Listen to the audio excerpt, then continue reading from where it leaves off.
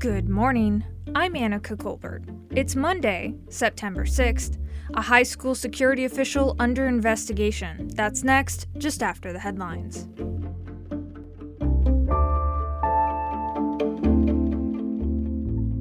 The 5 missing crew members of a U.S. Navy helicopter crash off the coast of San Diego last Tuesday have been declared dead.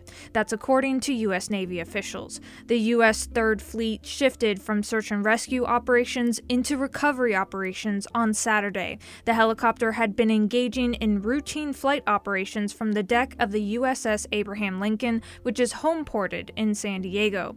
The identities of the crew members will be withheld for 24 hours until after next of kin have been notified. For now, a military investigation is underway into why the chopper crashed. Caltrans announced a new plan to stop wrong-way drivers. It includes installing large wrong-way signs and adding red reflectors to more than 67 freeway on-ramps throughout the county. San Diego Councilwoman Marnie Von Wilpert chairs the city's Active Transportation and Infrastructure Committee. She's working with Caltrans after a wrong-way driver killed 2 San Diego police officers earlier this summer. Sadly, they are not the only ones. There have been multiple wrong-way driving incidents in the San Diego transportation network. A brush fire sparked up southeast of Rainbow in San Diego County over the weekend. Mandatory evacuations were issued near Rainbow Crest Road. The so-called Aruba fire began at 4:15 p.m. on Sunday, according to CAL FIRE. In a series of tweets overnight, CAL FIRE San Diego says they're making good progress with ground and air resources and that the fire is at about 100 acres with 15% contained. From KPBS, you're listening to San Diego News Now. Stay with me for more of the local news you need. KPBS On Demand is supported by the Museum of Contemporary Art San Diego, offering visitors to the La Jolla campus special exhibitions, collection galleries, coastal vistas, seaside dining, and more. mcasd.org. A white man's knee on the neck of a person of color on the ground. We've seen it before, and we're seeing it again in a video from a local high school that went viral. KPBS education reporter MG Perez says it's causing one school district to take action. The video has been shared hundreds of times on social media. In less than a minute, you can see 2 students start to fight violently in the Valhalla High School lunch court last Tuesday. 2 campus supervisors are seen attempting to stop the fight. He was trying to separate them, but they ended up on the ground and he was on top of one of them.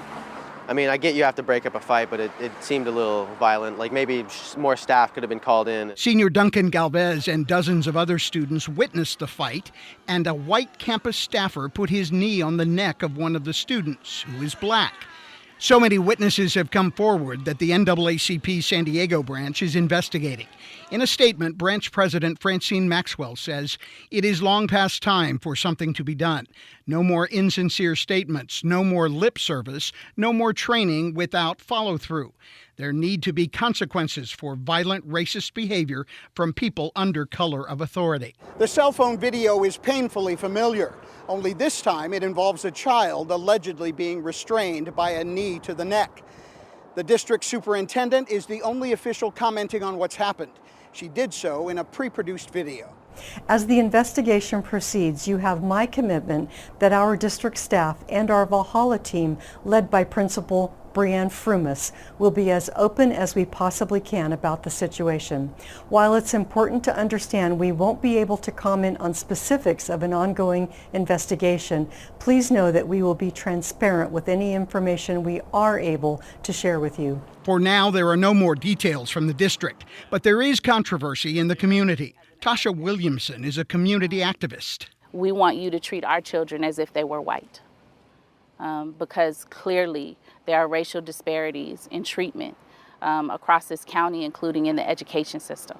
The campus supervisor involved has been placed on leave with pay while the investigation is completed. And that was KPBS education reporter MG Perez.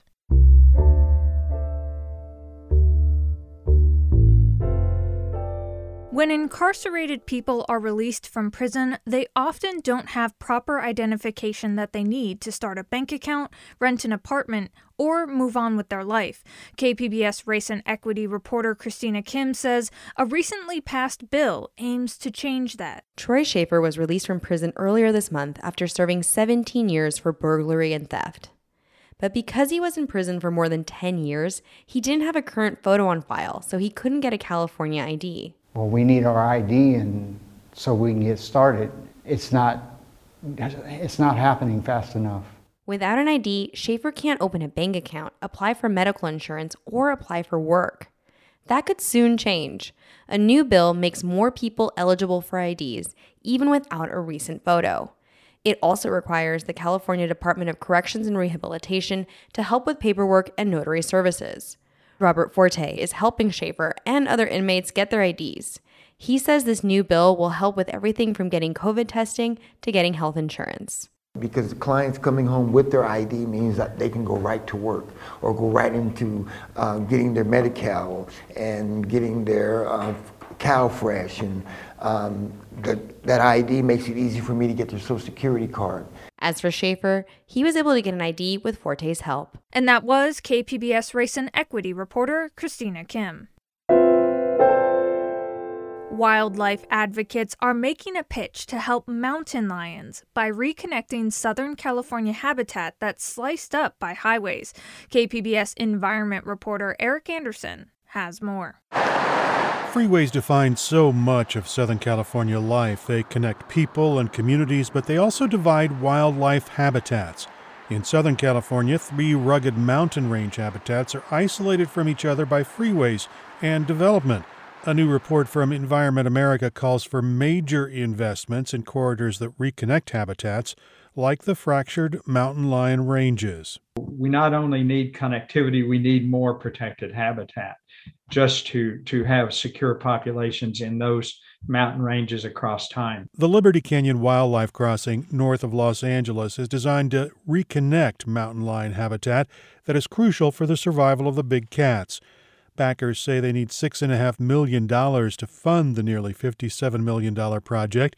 Meanwhile, California did budget $61 million for wildlife crossings, and there is help on the federal level. The new infrastructure deal that just passed the Senate includes a $350 million grant program for wildlife crossings and projects that reduce wildlife collisions. Peterson's report supports legislation aimed at creating and preserving habitat connections at all levels of government. And that was KPBS environment reporter Eric Anderson.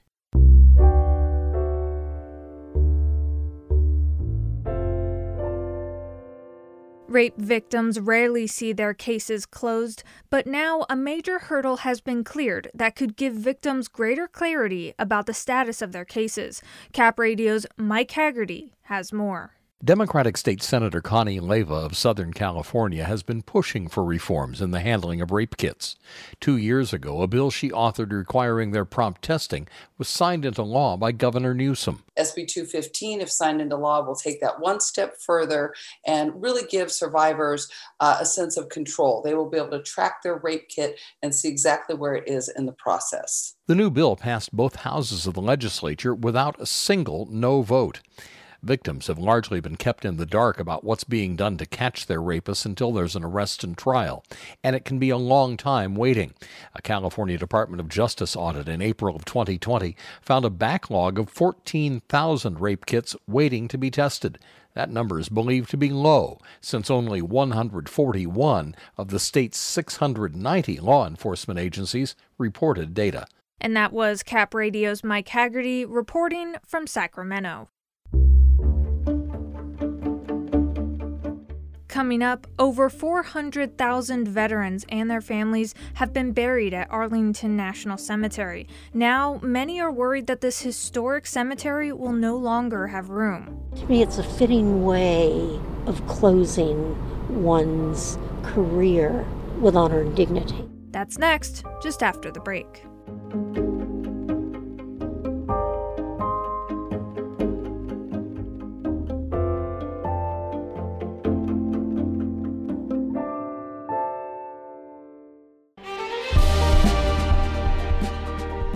Hi, I'm Bill Hohen. And I'm Ted Hohen. Over the past 50 years, our family has brought many world-class dealerships to Carlsbad, including Mercedes-Benz, Porsche, Audi, Honda, Acura, Jaguar, and Land Rover.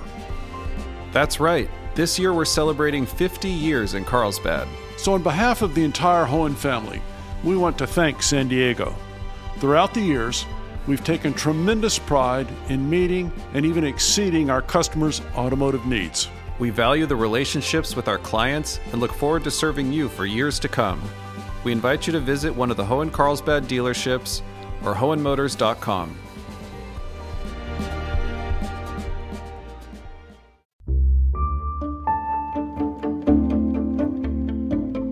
More than 400,000 veterans and their families have been laid to rest at Arlington National Cemetery, but the historic cemetery is running out of space. The Army, which oversees Arlington, wants to tighten the rules so only the most decorated veterans could be buried there. Desiree Diorio reports for the American Homefront Project.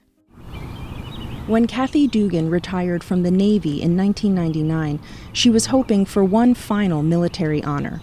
She wants to be buried here at Arlington, her name engraved on one of the iconic white headstones. I come from a very long line of Navy and Marine Corps folks. My dad was buried here. I've got my mom, one of my brothers will be buried here. We decided as a family to do that. Dugan shows me a shadow box filled with medals and ribbons spanning her 30-year career. We sit in her car to escape the stifling heat of August in Virginia. Lieutenant Commander, Commander, Captain. When the time comes, she imagines her flag-draped casket on a horse-drawn caisson as it travels among the headstones. A bugler will play taps. A rifle party will fire a salute. To me, it's a fitting way of closing one's career with honor and dignity. But Dugan may never realize her vision.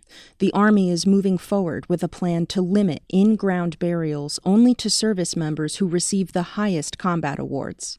That's because Arlington is running out of space, even though a new expansion project will add 80,000 new grave sites. The expansion, without changing eligibility, will only take us to about the 2060s. So to be open well into the future, which we define as 150 years, is both the expansion and the change in eligibility criteria. That's Karen Durham Aguilera, the cemetery's director.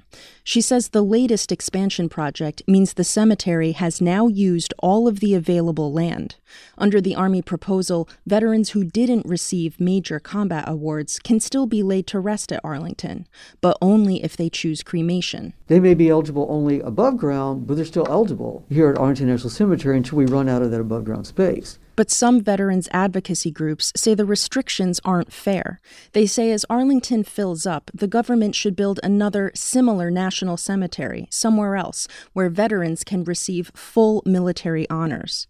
Mark Belinsky is with the Military Officers Association of America. We're on the edge of seeing another benefit reduced, borne on the backs of the military community. Belinsky says limiting eligibility to those veterans who receive Purple Hearts or Silver Stars seems to put a premium on Army combat service and isn't fair to veterans of other branches. As an Army veteran myself, close combat does require valor, but so does service in the air, or service underway at sea, or in a strategic nuclear force, or in a hospital lab fighting COVID.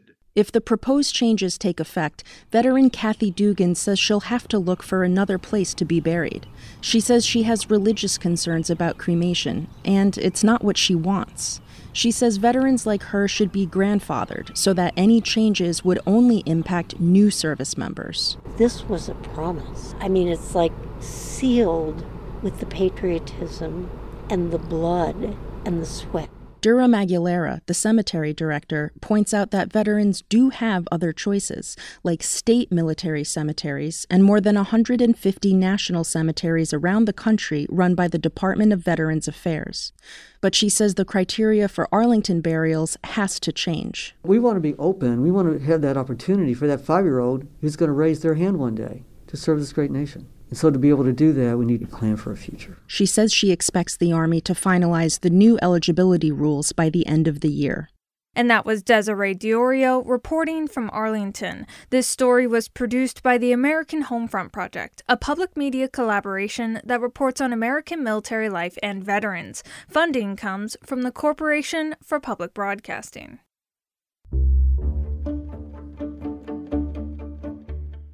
And that's it for the podcast today. Be sure to catch KPBS Midday Edition at noon on KPBS Radio, or check out the Midday Edition podcast. You can also watch KPBS Evening Edition at 5 o'clock on KPBS Television. And as always, you can find more San Diego news online at kpbs.org. I'm Annika Colbert. Thanks for listening, and have a great day.